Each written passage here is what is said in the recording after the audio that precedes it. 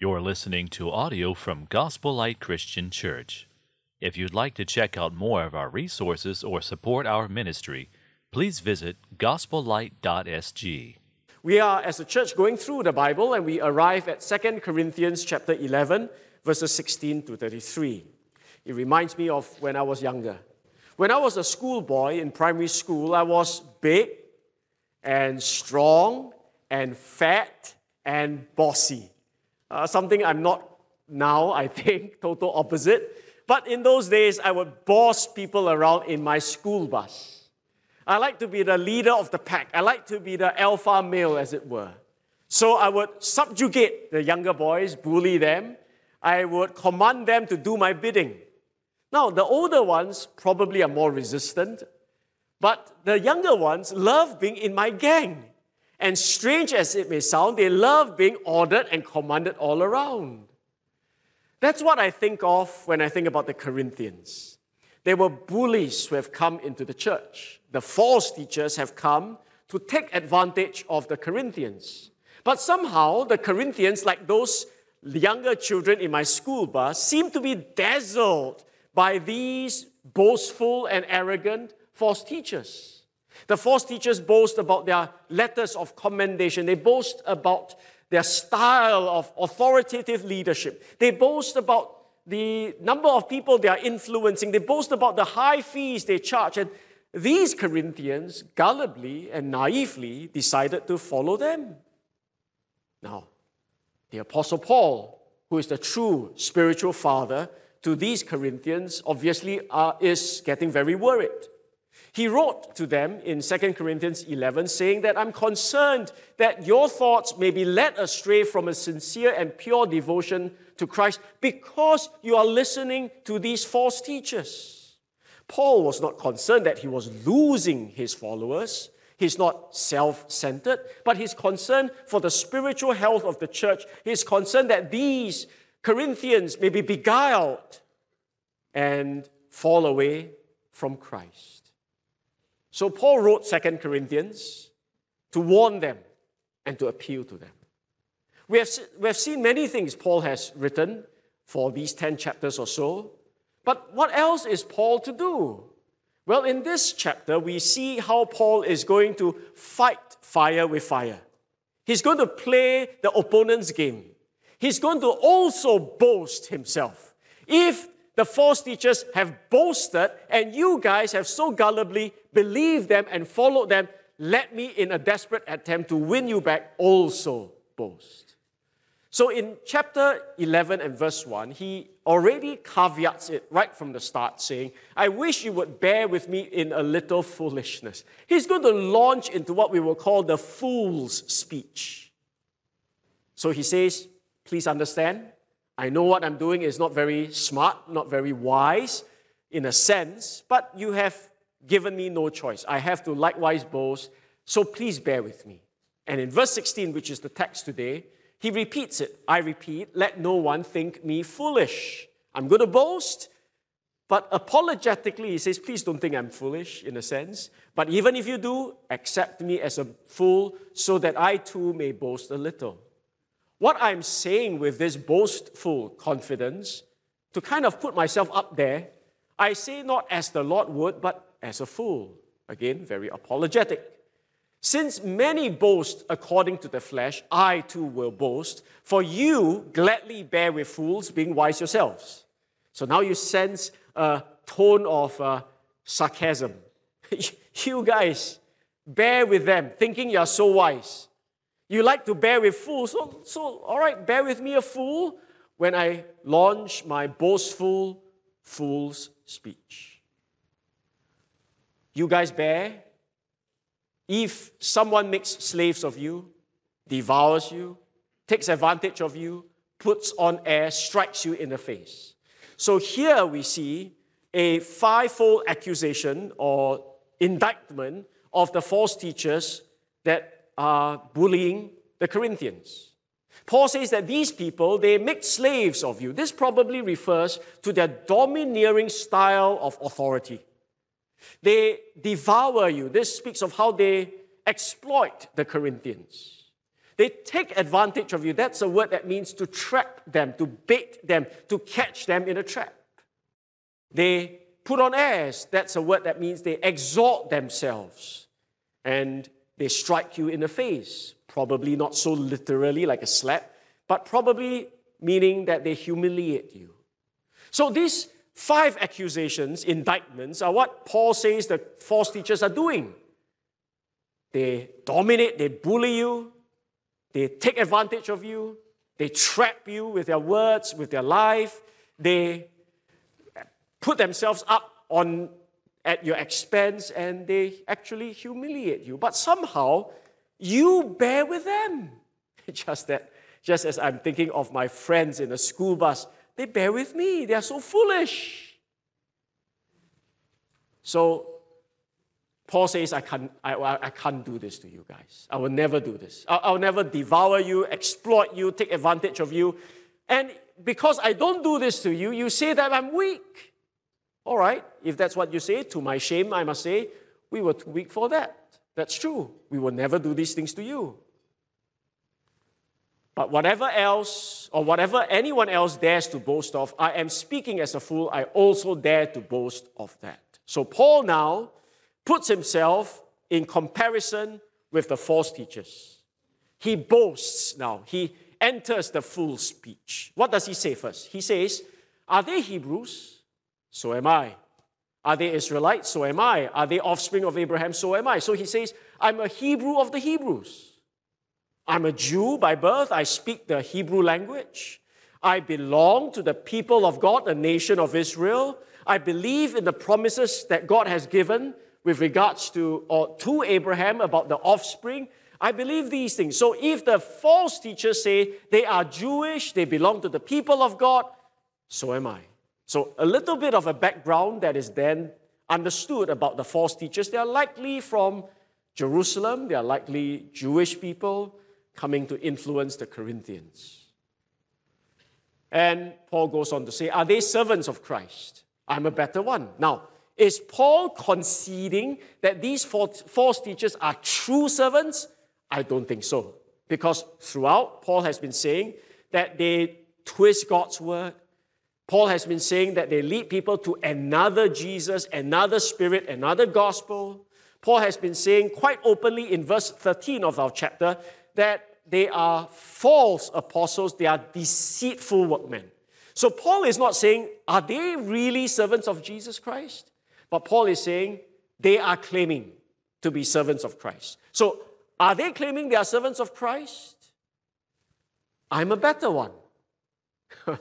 Now, that's why he goes on to use his apologetic note again. I understand. I'm talking like a madman. I'm a fool.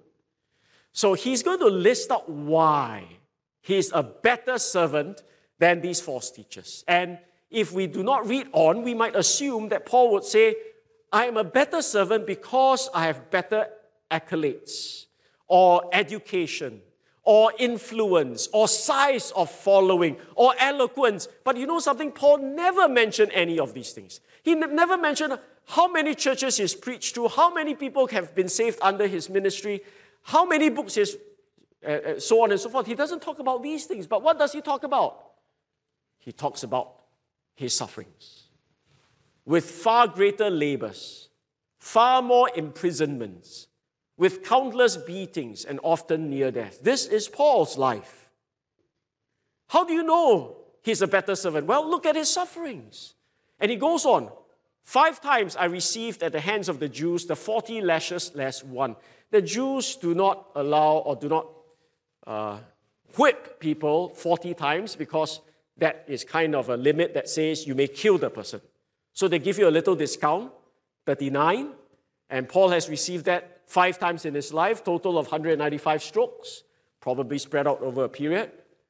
3 times I was beaten with rods. I have been caned in my life. I've been whacked with a belt by my father, but I've never been beaten by a rod. I think that would be severe. Once I was stoned, and when you are stoned as a Jew, people stone you not just to hurt you, they stone you to kill you. So it's severe stoning. 3 times I was shipwrecked, a day and a night I was adrift at sea. on frequent journeys, in danger from rivers, danger from robbers, danger from my own people, danger from Gentiles, danger in the city, danger in the wilderness, danger at sea, danger from false brothers. He is surrounded with dangers. There's nowhere that is really safe for Paul. You go to the city, there will be people that will want to assault him. You go to the wilderness, there may be people who are waiting for him. There's no real safety. There's no place where I think Paul could say, I'm going to be safe right here. That's his life. In toil and hardship, through many a sleepless night. In hunger and thirst, often without food. Sometimes he has to fast for the sake of seeking God. Sometimes he has to go hungry because he's just in want. He has no food. In cold and exposure. And apart from other things, there are other things he did not even write down here. But he says, besides the other things, there is the daily pressure on me of my anxiety for all the churches. People want to kill him, attack him, lynch him.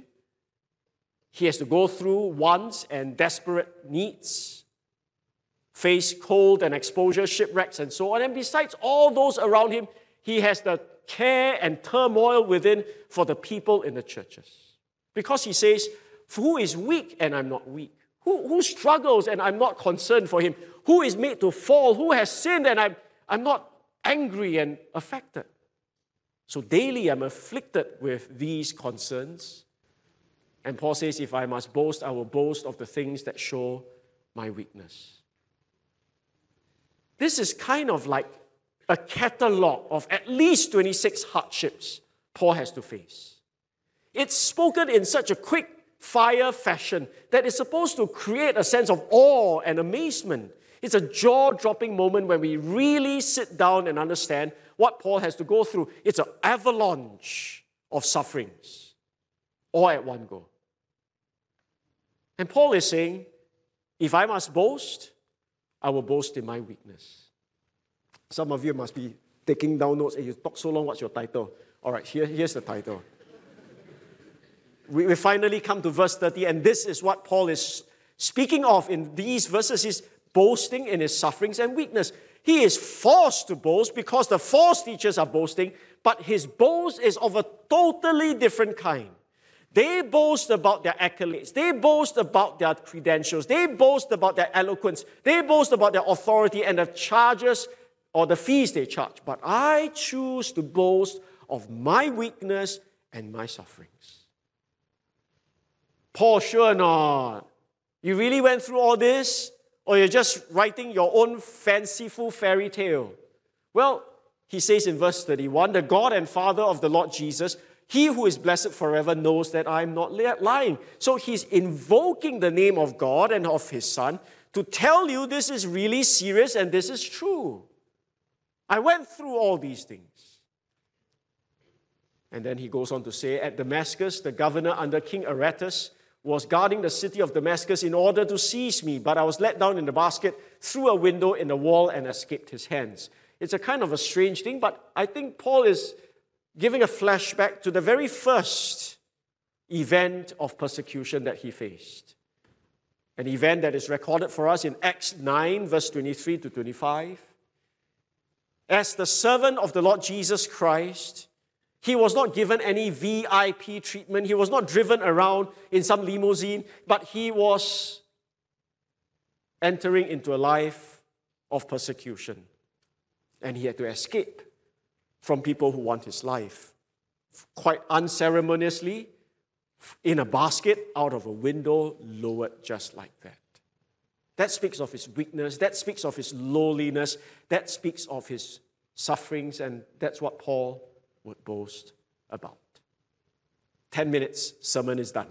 Well, not quite sermon is done. Exegesis, or the explanation of verses, is done. But I'd like to share a few insights about sufferings and about the servant of God and how that all ties up. I mean, that's what we should consider and think about, isn't it? Why does Paul boast about his weakness and sufferings? What's so special about it? And how do we process what he has written for our daily lives? Well, three things. Number one, suffering is the path for God's servants. Serving God is not a journey or not a path to fame and glory and ease. You want fame and glory and wealth and ease, then be a businessman. You have a higher chance of that. Be a YouTuber. Be a singer. Be an actor. If that is what you want, go and seek these career choices. But if you want to serve God, then you must understand serving God is a path of sufferings, of sacrifice, of pain and toil and hardship and slander and insults and discouragements. Of pain, because that's what Jesus spoke about. If any man will come after me, let him deny himself and take up the cross. The cross, many Christians wear as a fashion accessory, but really the cross is a symbol of suffering and shame, as we sing in a song. If you want to follow Jesus, it's a life of suffering and shame, or at least you must expect a life of suffering and shame. Jesus says, any man who loses his life for my sake will find it. The Christian life is not live your best life now. The Christian life is lose your life now. Give up your life to follow Jesus. And just as Jesus went to the cross, we must be ready to go to the cross. If they have persecuted me, Jesus said, they will also persecute you. So, serving God is not a life that leads you to glam and fame and fortune, but it's a life that calls us to suffer. I think this is particularly relevant for the Apostle Paul. This is what God said to Ananias with regards to Paul.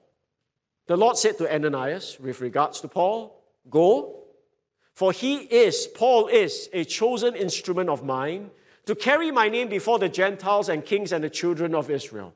Wow, this is such a great job. How many of you wouldn't want this job? If you are a Christian today, I think you will say, wow, this is a fantastic thing. I will be glad to be the chosen instrument of God to carry Jesus' name before the unknown or to the world that has not known God and to kings and even to the people of Israel. Because a lot of them are blinded. I will be so glad to be that instrument, to be that channel. All right, I think most of us will say amen to this. But how many of us would say amen to the next line that Jesus spoke when he said, for I will show him how much he must suffer. Whoops. Sorry. I will come back to you in a later time. Maybe we'll say to Jesus. Paul's ministry is deeply intertwined, inextricably intertwined with sufferings. That's how God says it. It's the path for the servant of God. And I think Paul knew this. He understood this. He never departed from this life. He said in Acts 20 verse 24, but I do not count my life of any value nor as precious to myself, if only I may finish my course and the ministry. He understood it. And he says in Galatians 6, I bear on my body the marks of Jesus. Whipped 195 times, beaten with rods, stoned. How different from today? We are so careful about appearance. SK2, SPF 100.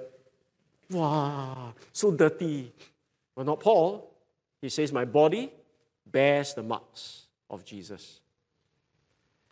He says to his protege, Timothy, share in suffering as a good soldier of Jesus Christ. You know, we live in a culture where we don't like the word suffering and we don't even talk much about suffering. When we talk about Christian ministry, we talk about you got to go to Bible school, you got to be this, nothing wrong with Bible school. It's a good thing to be equipped. But how many of us really think of ministry as a path of suffering? Very few of us. Because we live in a world that is so good and so accustomed to feathering our nests.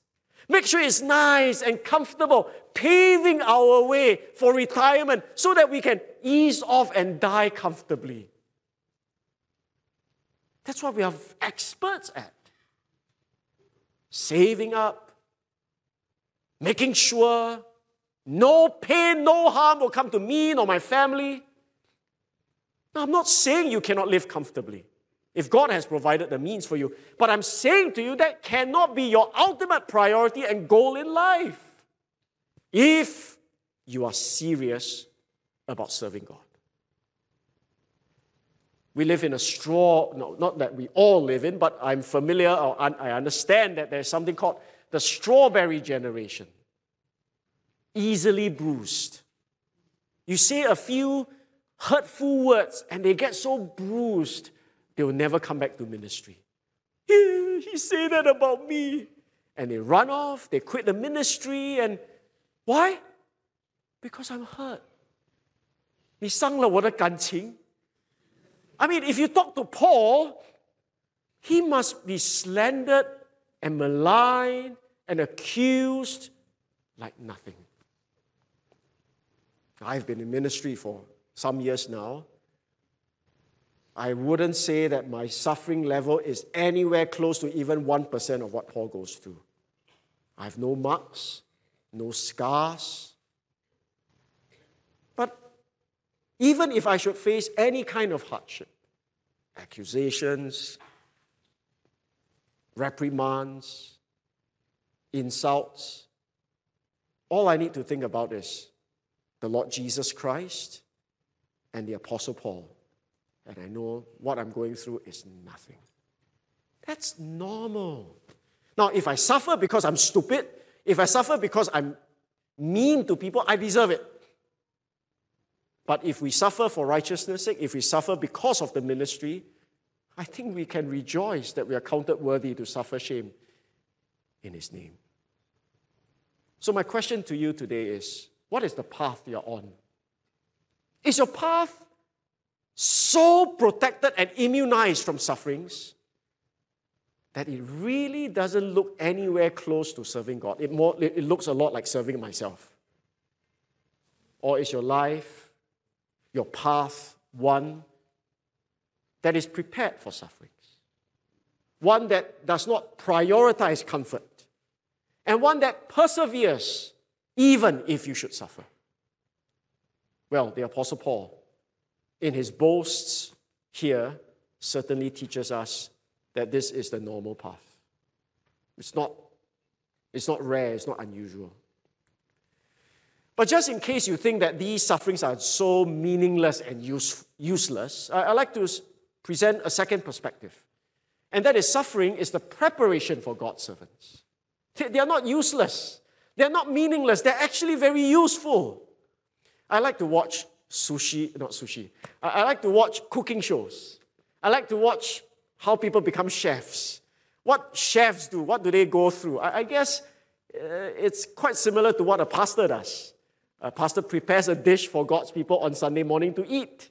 And so I kind of see some similarities there. And I understand that sushi masters in Japan, not Singapore, a lot of them fake ghosts, but in Japan, real sushi masters, their time for training is very, very long. And they do a lot of seemingly menial and meaningless tasks, washing things and so on. And then they graduate to cooking rice. And even the preparation of rice, I hear, takes years to perfect. I was wondering, how come so stupid cannot learn so fast? Must take years. But all right, I do not know. But I'm sure an apprentice would feel, wow, this is meaningless suffering. But the master knows that this is not meaningless suffering. This is a necessary journey to prepare you so that you can be a real sushi master someday. I suppose the sufferings Paul had to go through are not meaningless. They are useful. But where do you see that in 2 Corinthians? It's not easy for us to see it because we have been looking at 2 Corinthians bit by bit by bit in order to explain and understand.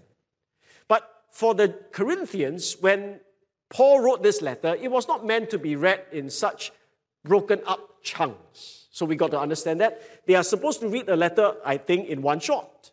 So as the church gathers, the leader will take this epistle, this letter from Paul, reads it from the beginning to the end, and probably they'll read it over several weeks and months because it's so valuable and precious to them. So over and over again, they'll read the epistle and they will be familiar with what is in front, what is in the middle, what is in the end, and they can chain up the message as a consistent whole. Something that is difficult for us because we've been looking at Corinthians in chunks, as I've said, over the months.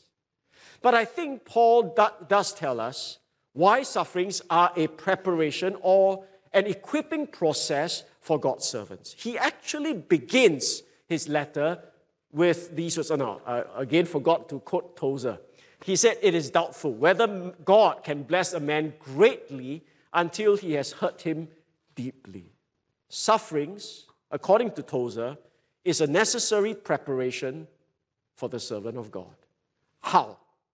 Paul says in the beginning of chapter 1, he says, if we are afflicted, it is for your comfort and salvation. So Paul actually begins with the motif or the theme of suffering. That's how he starts his letter. How many of you write a letter and say, "Oh, I suffer so much"? Not so many, I suppose. But Paul does. That's his main idea throughout this book. And he says, my sufferings are not meaningless. When I'm suffering, it is ultimately for your good, for your comfort and salvation. And he goes on, actually, verse 4 earlier, he said, God comforts us in all our affliction so that we may be able to comfort those who are in any affliction.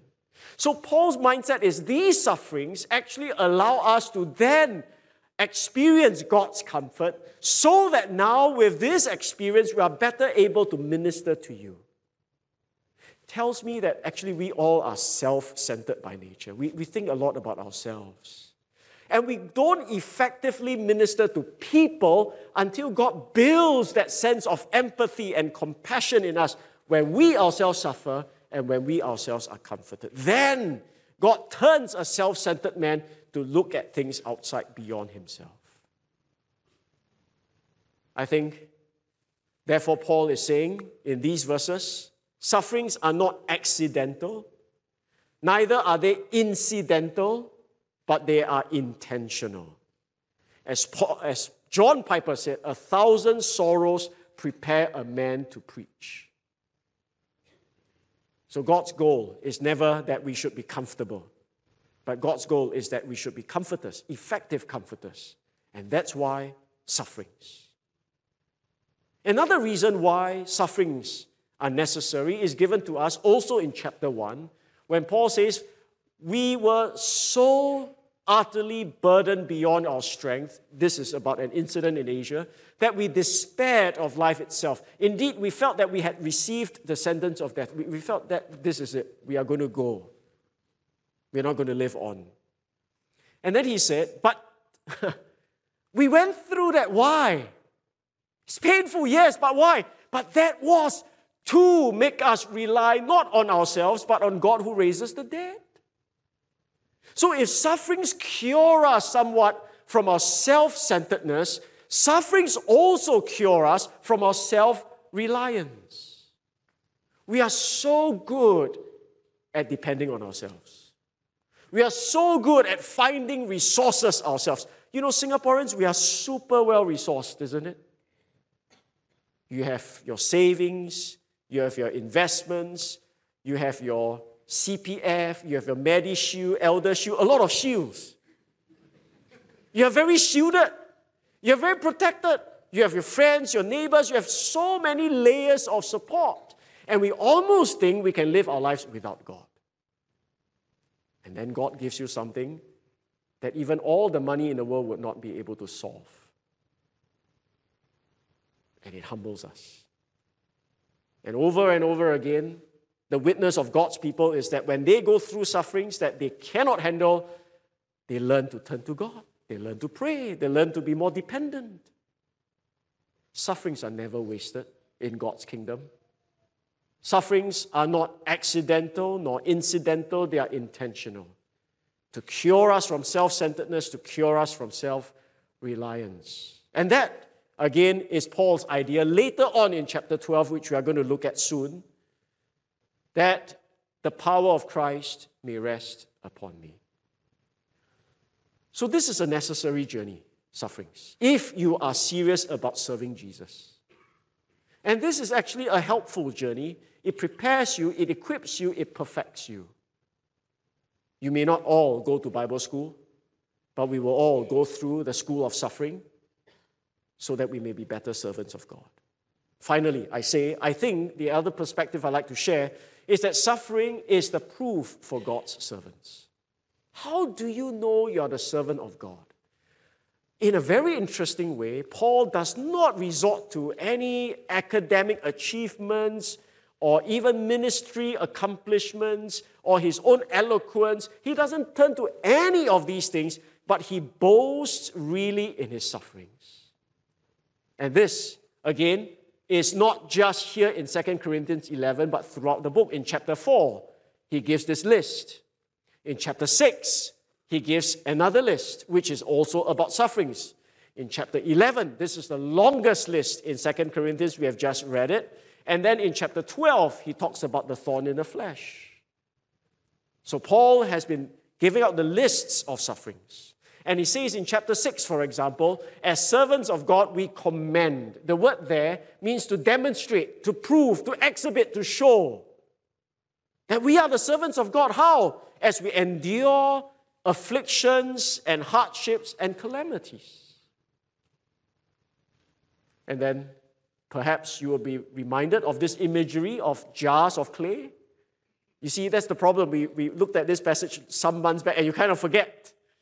But if I were to mention it again, you recall Paul saying that we are actually jars of clay. We have a precious treasure, the gospel, the glorious gospel of Jesus Christ. And it is found in weak, vulnerable, fragile instruments, men that are like jars of clay. Why? So that the surpassing power belongs to God and not to us. So that if there is anyone who is saved, we know it's not because of this fragile jar of clay, but because of the supreme treasure of the glory of the gospel of Jesus Christ. And when we go through hardships, and when we come forth victorious, we know that it is not because we did it, not because we were stoic and strong, but because it is God who empowers us as we go through these sufferings. So God delights to use weak, vulnerable men because it shows the power of God. So how do you know you're a servant of God? I'm weak. I'm vulnerable. I suffer. And yet I endure. That is what the world needs to know. It's the power of God, not the natural ability of a man. And that is my greatest credential that I'm a servant of the Lord. It's a diametrically opposite philosophy from what we are familiar with. I mean, if you want to apply for a job today, what would you say? Would you say, I'm lousy? I do not know how to do this. I do not know how to do that. No, you always on your resume put out your best front or your best side of yourself. What you have accomplished, what your academic qualifications are. But in the kingdom of God, we don't apply to someone who doesn't know us. God knows us. And He wants us to know ourselves, to acknowledge ourselves, not to boast of ourselves, but to boast in the power of God. And Paul goes on to say, always carrying in a body the death of Jesus. Why? Why do we suffer? So that the life of Jesus, the power of Jesus may be manifested in our bodies. Verse 11, for we who live are always being given over to death for Jesus' sake. We suffer. We are given over to death. Why? Why does God put us through so many sufferings? So that you can be seen to be the servant of God as the power of God is demonstrated through your life. That's the greatest proof as we endure through sufferings. Again, that's the evidence we gather in chapter 4. But if we go a little bit further, another imagery that you would have forgotten, but if I show the picture, you'll be reminded again, and that is the picture of the triumphal procession. Remember that? Paul speaks about this Roman triumphal procession. in those days, when a Roman general is victorious in war, he comes back with a parade. He will be up front leading this parade, and there will be those who are his soldiers, the treasures that he had won back, and at the end of this parade will be the captives, the prisoners of war, the king, the generals, the conquered ones, and they parade these guys so that the Roman crowd would see, wow, look at our general. He conquered these guys. Let's praise our general. So these captives are brought along this train so that the commander will be glorified. And Paul says that's exactly what I think the Christian minister is about. We are led in a triumphal procession. The idea here is we are led captives. Paul says the apostles, the servants of God, we are like the prisoners of war. We go through hardship. Why? So that the glory is given to our God. So, we who were formerly the enemies of God are now captives in a display that glorifies Him. And that is the paradox of ministry. We would have assumed that serving the King of Kings, we should live it up in this life. We should be glorious and glamorous in this life. No. The exact opposite happens. In this life, when we serve God, we must expect sufferings and weakness and pain. Why? Because it is through these sufferings, weakness, and pain that the power of God is most evident. And that is what glorifies Him. So, the glory and power of God is seen through the suffering and weakness of His servants. That's what I said when we preached this, chapter 2. We come back to chapter 11 today. I think it's the same consistent message Paul is portraying. Again, this is not just 2 Corinthians, but I think also 1 Corinthians, Paul had the same idea. And so let me ask you today in closing, what do we boast about? Do we boast as a church?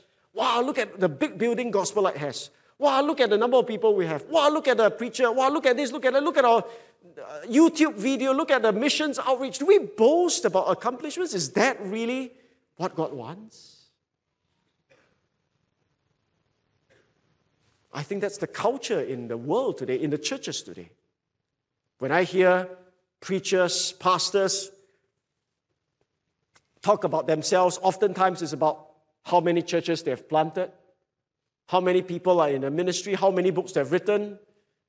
And after a while, I tend to think that, maybe no choice. Every pastor has to introduce themselves that way.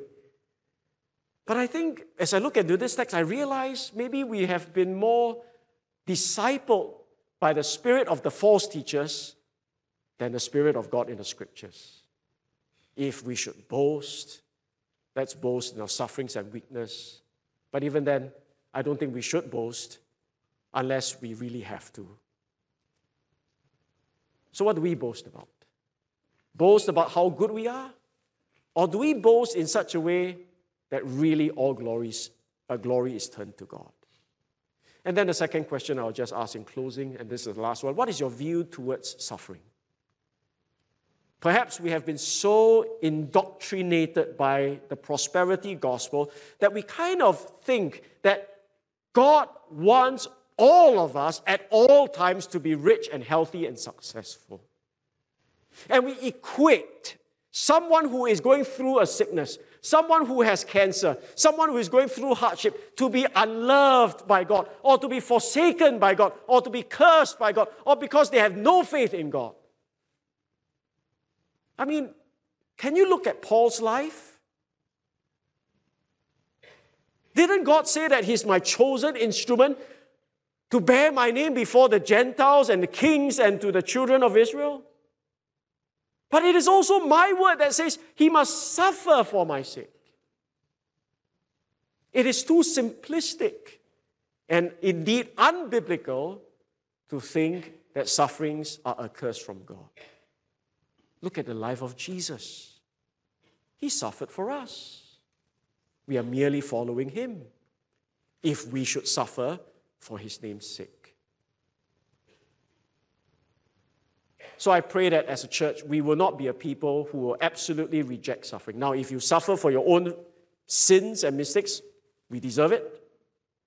But if we suffer for the name of Christ, then the attitude in the book of Acts is that they rejoiced, that they were counted worthy to suffer for his name's sake. We have a simple vision statement here at Gospel Light, and it is to be an Acts church for today. There are 7 values, I think, captured in this picture. And one of the values is that we should be a people who rejoice in sufferings. You xiao, rejoice in sufferings? No, I'm not xiao. I think that's what I read in my Bible. Why? That's the path. That's my preparation. And that's the proof that we are the people of God. I pray that we would have a biblical mindset. I know these things are very counterintuitive. They are super jarring to a culture like ours today. But I think it's true and it is right. And may God give you the grace to understand, embrace, and pursue a life with the right goals and the right expectations. Let's bow for a word of prayer together.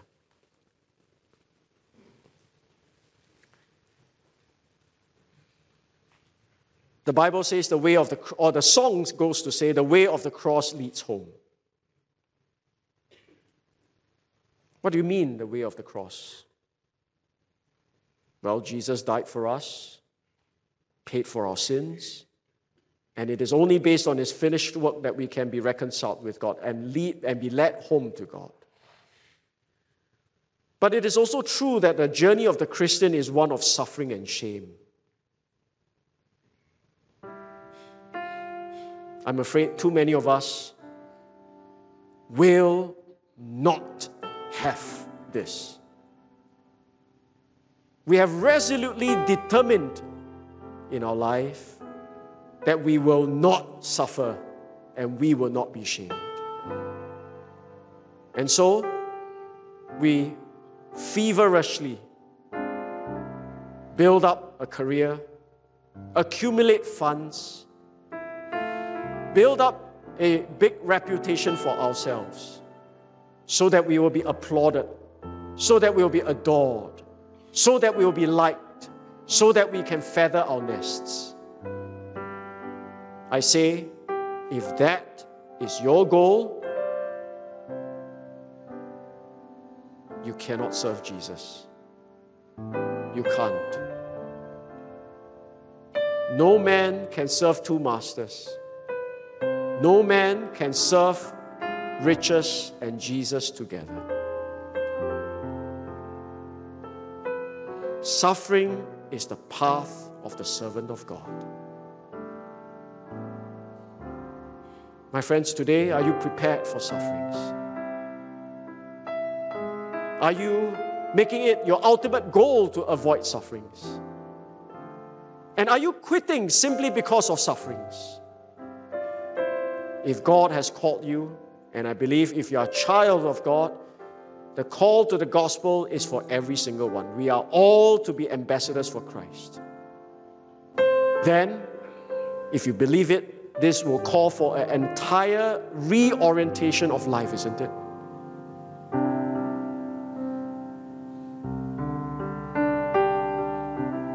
Our Lord Jesus Christ, eternally glorious, laid aside everything, his riches in heaven, became meek, became a suffering servant to save us from our sins. Even as the Father hath sent me, he said, so send I you. I pray that Gospelites, we would follow Jesus well.